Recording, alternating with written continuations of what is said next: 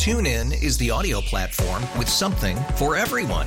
News. In order to secure convictions in a court of law, it is essential that we conclusively. Sports. Shot clock at 4. Doncic. The step back 3. You bet.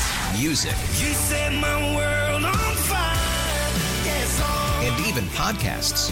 Whatever you love, hear it right here on TuneIn. Go to TuneIn.com or download the TuneIn app to start listening.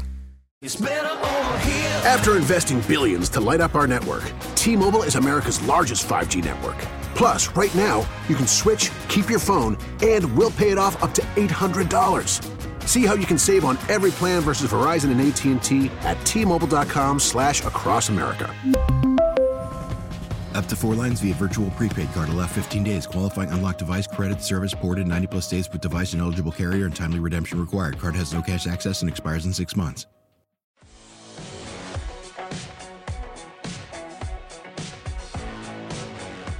Daniel has a one-on-one in the back of the end zone. Climbing the ladder.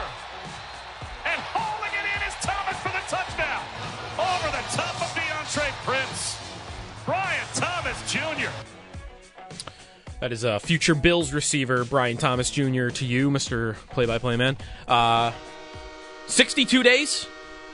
62 days till we get the new wide receiver too? Well, we'll see.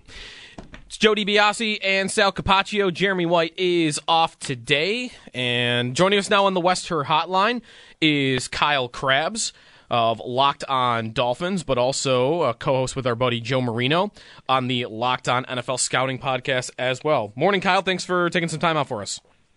Good morning. How you guys doing? Pretty good. You locked in on free agency more so than the draft these days? I know I've seen, at least by listening to your podcast, it's been a little of both, I think, lately. Yeah, we. I did some draft work kind of November, December, and then once the regular season closed, it's probably like 150 free agents to be, which has been really fun and kind of a different approach to off season versus what we've usually done, but kind of gives you a really great gauge on the teams individually and the players and how they could fit within each other's roles based on coaching continuity or projecting for coaching changes. So all kinds of different layers to just kind of split this offseason into just another chapter to help get us through it as quickly as we can. Yeah. I'm going to get to some Dolphin stuff with you too, of course, because they're going to have an interesting offseason. I know Christian Wilkins has been in the news lately, but on some of the Bills' needs and the overall offseason in general, I heard you playing free agent matchmaker with Joe on your guys' show. I think it was last week.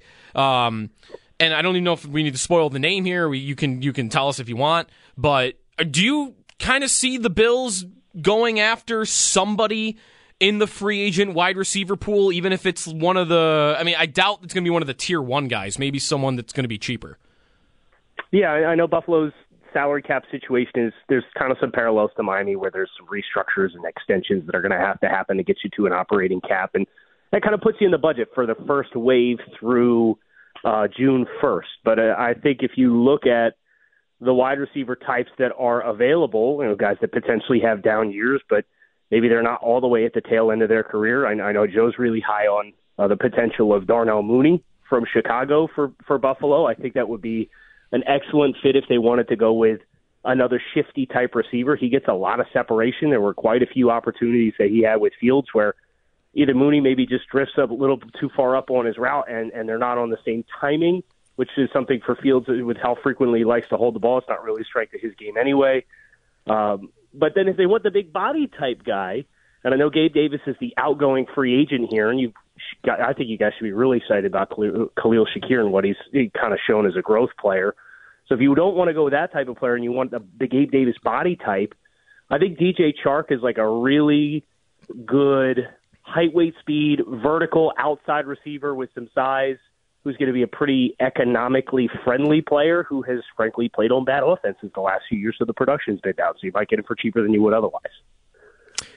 I think based on Sean McDermott and Brandon Beane's comments, though, Kyle, that they're probably looking more for the separator. There's room for a bigger body guy. And, of course, if you lose Gabe Davis, there's no doubt about that. They use the words explosive plays when talking about adding, to the wide receiver group. So I think that's where, we're probably a little bit more focused here. How about a guy like Curtis Samuel? Would he fit in? He's a guy that comes from Carolina, a very familiar organization. Even Joe Brady being there for a couple of years, they probably have a lot of ties that people they could talk to, people like that. I think that's what they're looking for, maybe in free agent market and in the draft. If I could jump in here too before you go, Kyle, and I want to hear you on Samuel also. Isn't Chark though? I know this was him early in his career. He was also that vertical speed threat on top of the big body. Is that still true? You think of him? Yeah, I think he can still run, and that's kind of what I thought of Gabe, was a big body guy who can still play vertically down the field with good ball skills, but. I do think Chark has maybe a little bit more explosiveness vertically in his game, but if you're looking for a diverse route tree, then I do think one of these shifty guys is probably the way to go. I like Mooney a little bit more than Samuel just because Samuel had some scheme touches.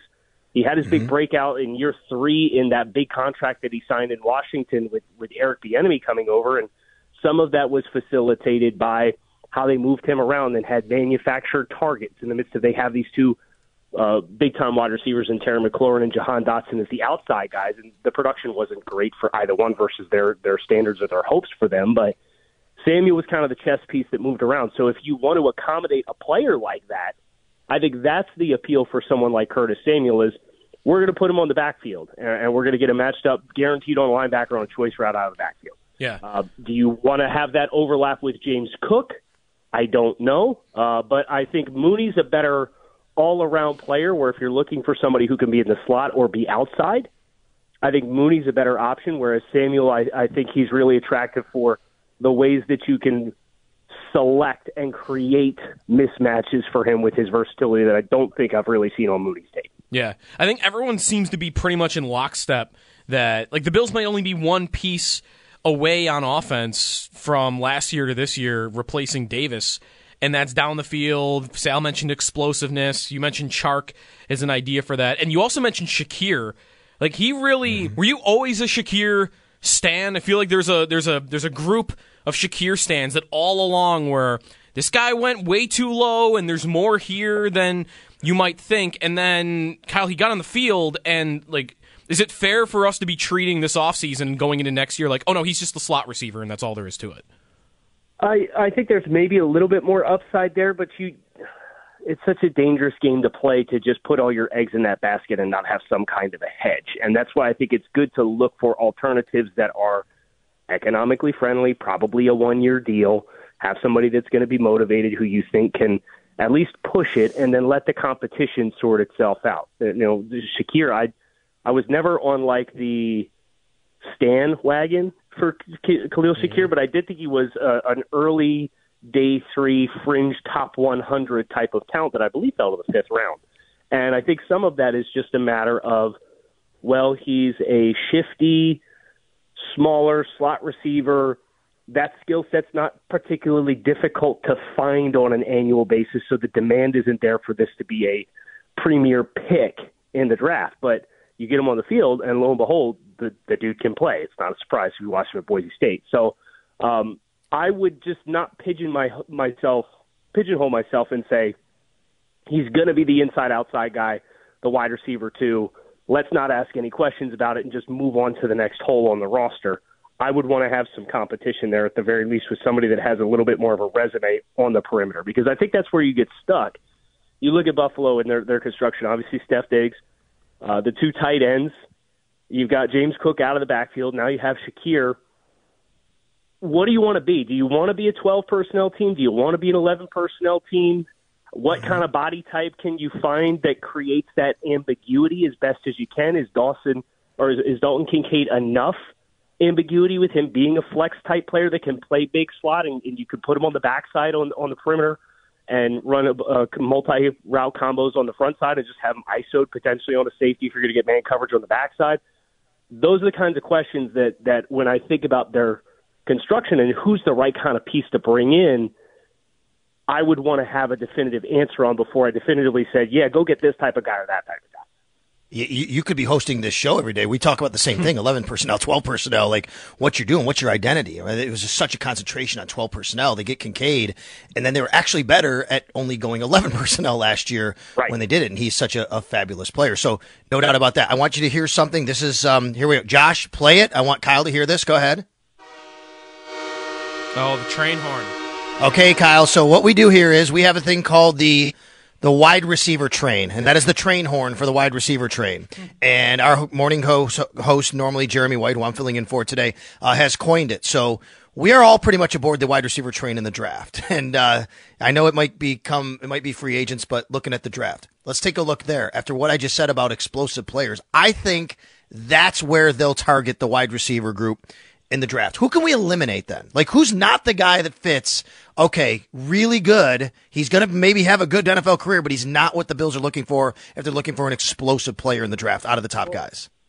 Yeah, I think there's guys that have explosive qualities, and they create explosive plays, but I'm concerned about the sustainability of how their explosive plays are created and if that's going to carry over. I think a guy who is going to have carryover is a guy like the LSU wide receiver, Brian Thomas. I think he's somebody who works in the slot, works outside, big height, weight, speed guy, great ball skills down the field. But because he's inside-outside guy and he's worked some quick-hitting routes as well, you see a little bit more than just, okay, run on the vertical plane, extended play, or go up and make a catch.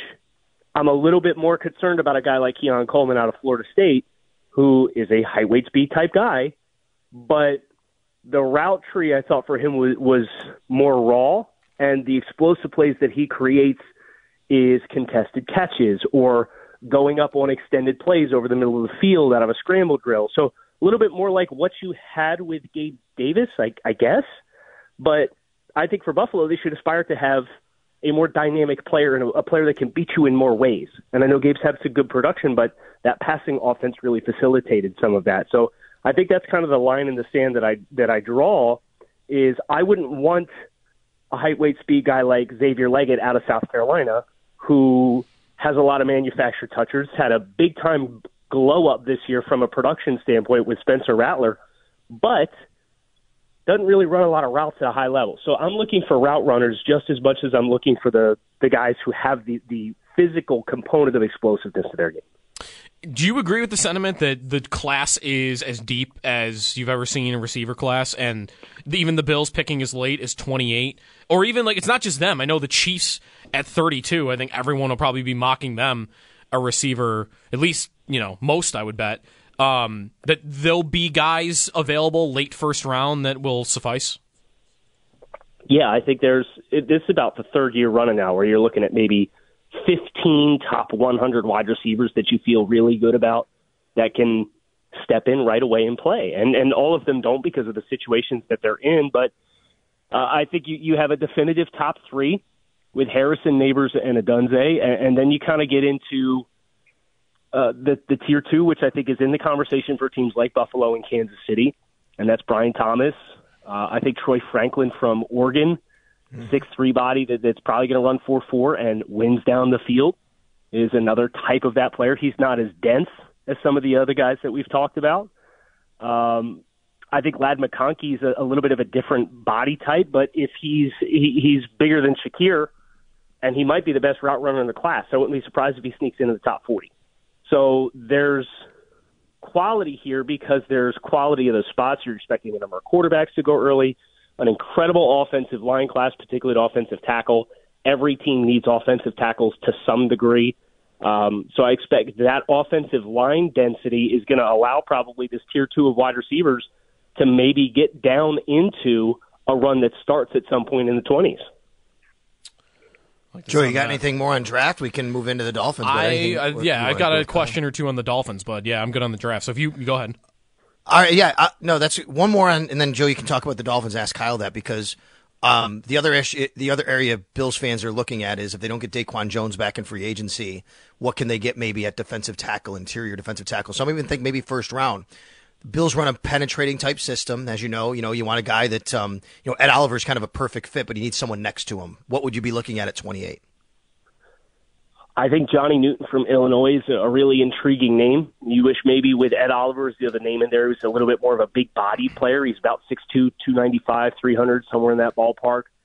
But he's the best penetrator in the class for my money. And he's had a foot procedure this offseason that's going to prevent him from testing at the combine.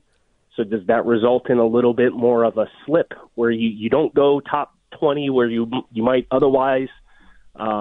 I think Chris Jenkins from Michigan is another not overly big player, but I think there's more for him to tap into with his game as far as being a disruption type player. And I know that's one of the things that kind of happened with Daquan when he got to Buffalo was I've been in all these gap control defenses most of my career, and now I get a chance to be disruptive and go make plays. And it's like, oh, this guy can do that and do it at a really high level. And I think Chris Jenkins from Michigan has the opportunity to have that kind of glow up as well as far as projecting to the next level. And then I think there's a couple of Clemson defensive tackles. Tyler Davis is one.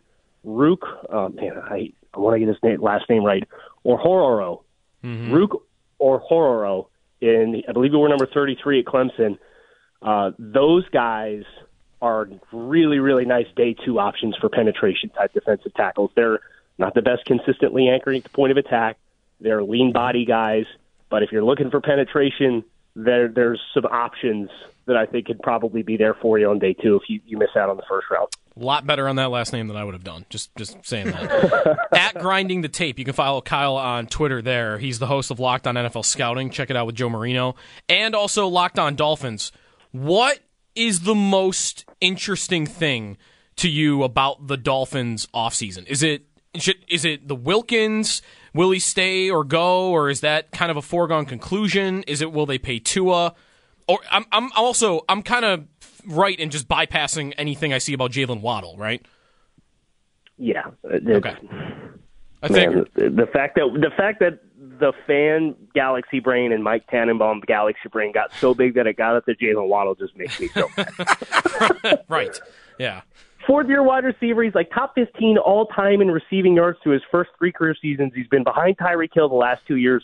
And trade Jalen Waddle. Yeah, okay, sure. Why not? Yeah. I think the most interesting thing for Miami this offseason is what their big investment internally is going to be. They've got 2 expiring contracts on the offensive line, Connor Williams and Robert Hunt. And then they have Christian Wilkins at defensive tackle. Dan Graziano goes on ESPN. I had been under the impression, based on kind of getting a sense on how far apart Wilkins and the Dolphins were on their offer, that Wilkins was just going to go. And then Dan Graziano goes on ESPN this week and reports, the Dolphins are prepared to use the franchise tag for Christian Wilkins. And then it's like, okay, they're just going to put the entire interior offensive line through the shredder and figure out a way to build that thing up, because Robert Hunt's probably going to be the top paid guard on the open market if he gets there. And Ben Powers, who Robert Hunt's a better player than, in my opinion, got $13 million per year last year. So if you franchise tag Christian Wilkins, you're not bringing that contract back into the fray because you're presumably trying to get a long-term contract done that's going to be $20+ million per season. Connor Williams wants to be one of the top 5 paid centers in football. That's the stratosphere of $11, $12 million. When he's healthy, I think he is worth that amount. But you just have made other commitments at other spots for who your cornerstone players are going to be that makes the math impossible for I think it's either Wilkins or it's take your pick of who you want to acquiesce to the contract asks for on the offensive line. And right now it sounds like it's going to be the offensive line that they build back up from the ground up on the inside. Their tackles are kind of locked in, but that left guard through right guard is kind of a blank slate right now for them. And then quickly, before we let you go, do you think they'll pay Tua this offseason? Yeah, I think they will. Okay. There seems to be motivation from both sides to get a contract done. I know for this regime, it would benefit them to not have the $23 million fifth-year option salary cap hit on the books. You can get a contract extension done. I think where they're going to have to sort that out is where does the base or the annual average fall? How much of it is guaranteed money? Is there any interest in or willingness to put incentivized money in there as far as some of the questions would to include player availability, right? So I think all of those things are what they're trying to work through. But from everything that I've heard, there seems to be an appetite on both sides for something to get locked in so that they're not potentially paying Wilkins on the tag and 2 of the fifth-year option price while they're so tight against the cap in the same year. All right, we'll see what happens. Kyle Krabs, Locked On Dolphins, Locked On NFL Scouting. Thanks, Kyle. I'm sure, no offense, most Bills fans will probably pick you up on NFL Scouting more so than Dolphins. I get it. No worries. Thanks, Kyle. Thanks, guys. One of our favorites, Kyle Krabs on the Wester Hotline, thinks they'll pay Tua. All right, we'll see.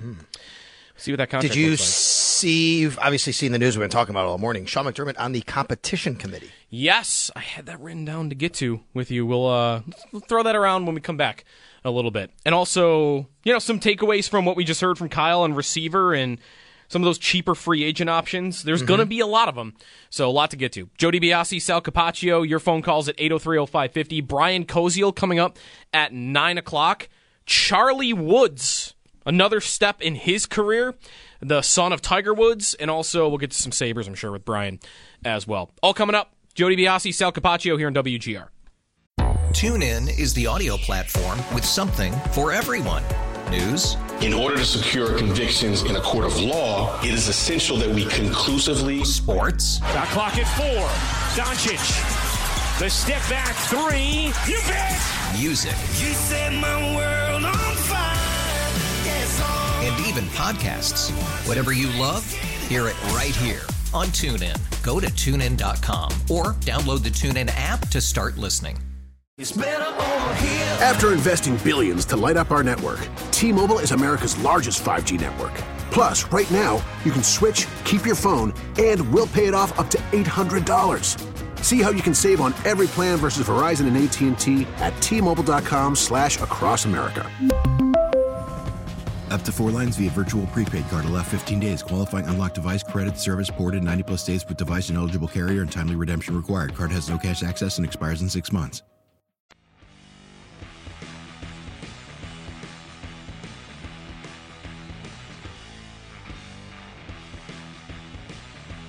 There's guys that have explosive qualities, and they create explosive plays, but I'm concerned about the sustainability of how their explosive plays are created and if that's going to carry over. I think a guy who is going to have carryover, Brian Thomas. I think he's somebody who works in the slot, works outside, big height, weight, speed guy, great ball skills down the field, but because he's inside-outside guy and he's worked some quick-hitting routes as well, you see a little bit more than just, okay, run on the vertical plane, extended play, or go up and make a catch. Kyle Krabs, if you missed him in the last segment, find that on demand, WGR550.com. The rewind function on the Odyssey app as well. He liked DJ Chark for the Bills, and I did some Googling and found that while, I don't know what you'd be getting from a player like that. He'd be cheap, which I guess is, the appeal there. Chark ran, because he's a big body. You might think of him more as that. He ran a 4.34 40 time, but I don't know how fast he still is because he's had a ton of injuries, and I don't know how much that's caught up with him. So ESPN does their open score analytics stuff each year for receivers, and he had a 29 out of 100 for open score. He last year was more contested catch guy. So I don't know if he still has the speed he once did, then maybe you think can be explosive. But I wonder if the injuries have caught up to him. Can I ask what would be the difference between paying him or Gabe Davis? You're not going to pay him as much, but I mean, what are you doing? Yeah, I would expect it to be almost vet minimum. Well, I guess Spot Track has him at 10. I was thinking, you're not getting vet minimum, chance. DJ Chark. Man, I don't know though. He doesn't put up a lot of numbers. I was thinking $1 million or $2 million or $3 million. I was thinking bargain bin for him. I mean, he had 5. Maybe bargain bin. What is bargain bin though? It doesn't have to be vet minimum. You're right. He's not gonna get as much as Gabe. My point is, does he do anything for you much more than Gabe did? You know what I mean? No, he would be right. I'm looking for what I like in whatever they do at receiver that isn't the draft is I used this term with Josh Reed yesterday when he was on with us. The insurance policy. Who's my guy I can get for like, to me, the right dollar might be like $5 million. Can I get a guy for under $5 million that's just going to be my break glass in case of emergency, which is, the rookie is not who we thought he was. Or the rookie needs, is going through some growing pains. He might need a couple of games to get his feet wet. Or just I need depth, right? I need depth at an important position. I need to replace maybe Trent Sherfield, or if they get rid of Deontay Hardy, I'm going to need another body. I like a veteran that is just not going to cost much, but is still, someone that plays in the league. That to me is Chark. Chark, like, I like Davis. If I can get Davis for $5 million, I'd rather have him than DJ Chark, because again, Chark can't stay healthy. That's where I'm at. Do you believe the Bills would love to have Gabe Davis back? Obviously not at the rate in which he's going to cost, right? I'm just saying, like, in a general sense, would they like to have him on their roster? Would they love to be able to work something out if it worked for both parties? I think they'd like to have him back. I think where I think there could be a gap is what they would see his role being. That is still my what I get tripped up on. Yeah. Is if they truly want to get more explosive, if they want to take more attention away from Stephon Diggs and all the bracketing and all the double teams that he saw last year, and maybe he's not the premier top 5 receiver in football anymore that's able to overcome that as easily as he once was. And I might want to think they act on that more so than they act on how much they love Gabe Davis. I don't doubt that they love Gabe Davis, but I think I want to trust that Bean knows that what they're getting from Davis it's not enough. They can be better at that position.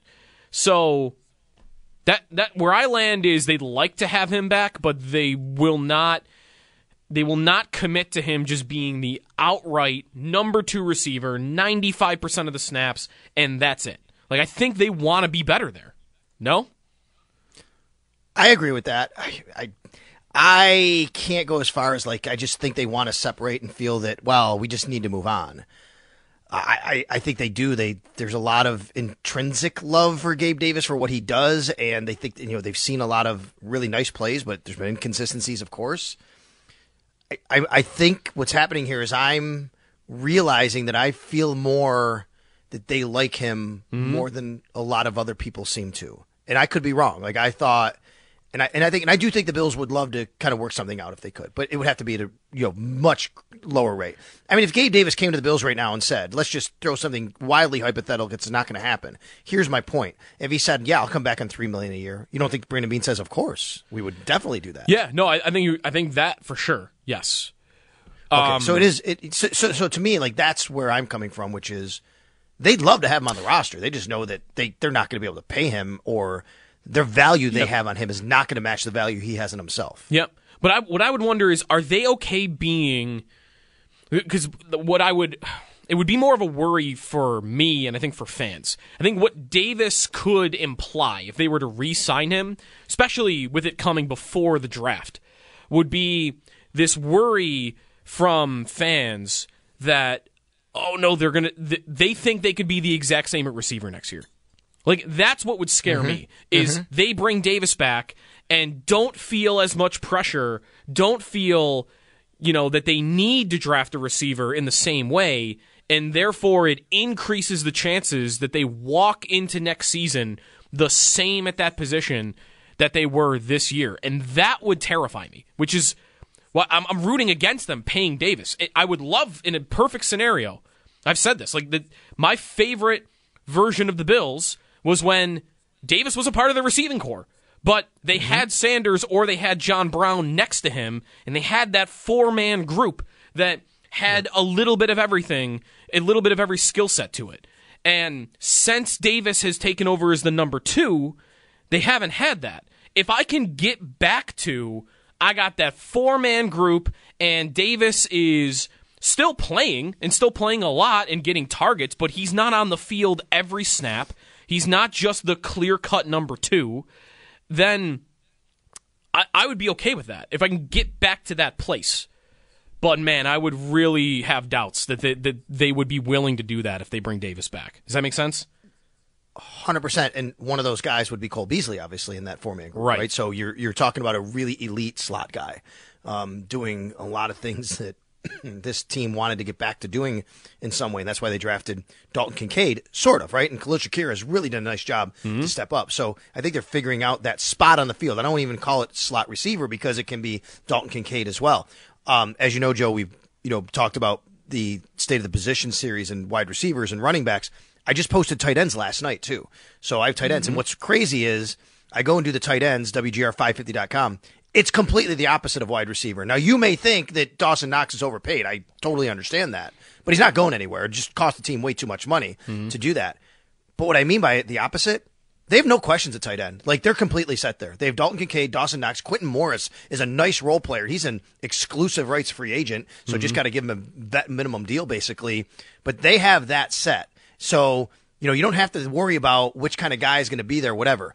The two pass-catching positions, completely the opposite right now. And I do expect Dalton Kincaid still to fill more of that void even of what you're talking about, the four men on the field, because of what we saw towards the end of the year. And if you look, and I put the numbers in, when Dawson Knox returned from his injury, he only outsnapped Dalton Kincaid in one game. And I think Dalton had to leave that game early with a potential injury. That was it. Otherwise, it was the Dalton Kincaid show. Yeah. Yeah, and I saw you writing about this. So, really the questions at tight end are more about what the next step is for Kincaid, like how much he can grow, and that will impact Knox's role. Right. And that matters to the slot position, too. Like, I mentioned a four-man group that they had in, 2020.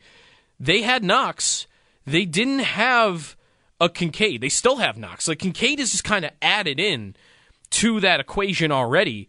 And I really wonder, what his ceiling is. Because he's a little older. He's 24 years old, but he was a rookie, and he had a slow start, and he still managed to have 91 targets.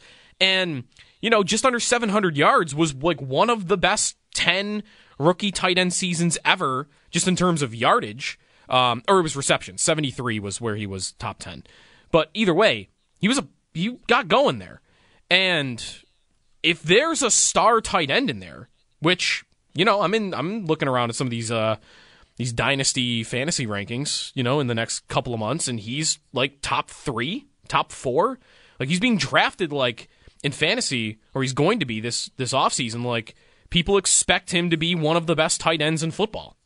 And, man, if they get that this year, I guess I don't even know what that will look like. Knox, I guess, would play less, but we kind of have to don't we have to kind of redo everything in our minds of, what you need at slot and what Shakir's targets need to be and what Diggs' targets need to be, because we haven't seen a Josh Allen offense with a star tight end in it. That's right. Well, hey, star tight end. Can we? What's funny to me, Joe? Real quick, I know we got to hit a break. Yep. When I did it, I called his season last year historic. Is that right? Yeah. By receptions, it was a historic rookie tight end season. Yes, it was. He broke the Bills' rookie receiving record for any position, breaking Sammy Watkins. He broke the Bills' tight end record for any year, breaking Pete Metzelar's, and he was 4th in the NFL ever with rookie tight end receptions. He's going to be the best Bills tight end ever. Yep. We all feel pretty confident in that. He's going to be the best Bills tight end ever. I think. Not that the bar is extremely high. I agree with that. 803-0550 is the phone number. Did not get to Sean McDermott in the competition committee. We'll do that when we come back. Brian Koziel coming up at 9 o'clock. It's Jeremy and Joe. Jeremy off today. This is WGR.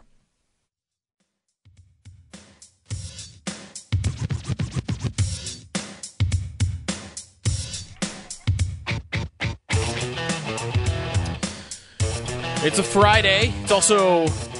Whose birthday, Josh? Brad Whitford, guitarist of Aerosmith. Aerosmith. 71. Sal, you're an Aerosmith guy? I am an Aerosmith guy. I'm not hardcore Aerosmith. I really like them, though. And, yeah, but they were a band well before even... I remember them growing up, right? Because they started in the 70s. I think maybe even 60s, but 70s. And but then they were still rock and rolling in the late 80s, 90s, obviously even early 2000s. And I think they're still going. Yeah. They're still, they are still going. They're still That's touring That's somewhere. Amazing. They're still touring somewhere. Gosh. So, in fact, actually, were they not here recently? That's or right. were actually upcoming? Someone will tweet that at me. So Sean McDermott is on the competition committee, Sal? Yeah, so the commissioner, I guess, from what I've read, the commissioner selects the competition committee. And I don't think there's a set number all the time, but there's 8 right now. He's one of 8. Sean McVay and Sean McDermott both were named to the competition committee yesterday. So they joined a whole bunch of people who've been on it. Mike Tomlin's been on it for a while. And I don't know, are they replacing, was Bill Belichick on it, I think? So now that he's not a head coach and he's not in a executive position, he's not on it anymore, right? So I think that's how it works. You have to be someone like that who's actually involved with a team in some capacity, because everybody on it's really involved with the team. And now he's on the competition committee, so he'll be on the committee that really kind of gathers the data on different rules, technology, instant replay, injury, and you kind of discuss those rules, and then you bring it to the next step, which might be rules proposals at owners' meetings, and then league-wide stuff. So he's on that committee now. Which does that mean we can't make the joke about Don Shula anymore? That Don Shula was on the competition committee? Well, we can only not make the joke if Sean McDermott and the Bills start getting a lot of calls go their way, the way Don Shula did.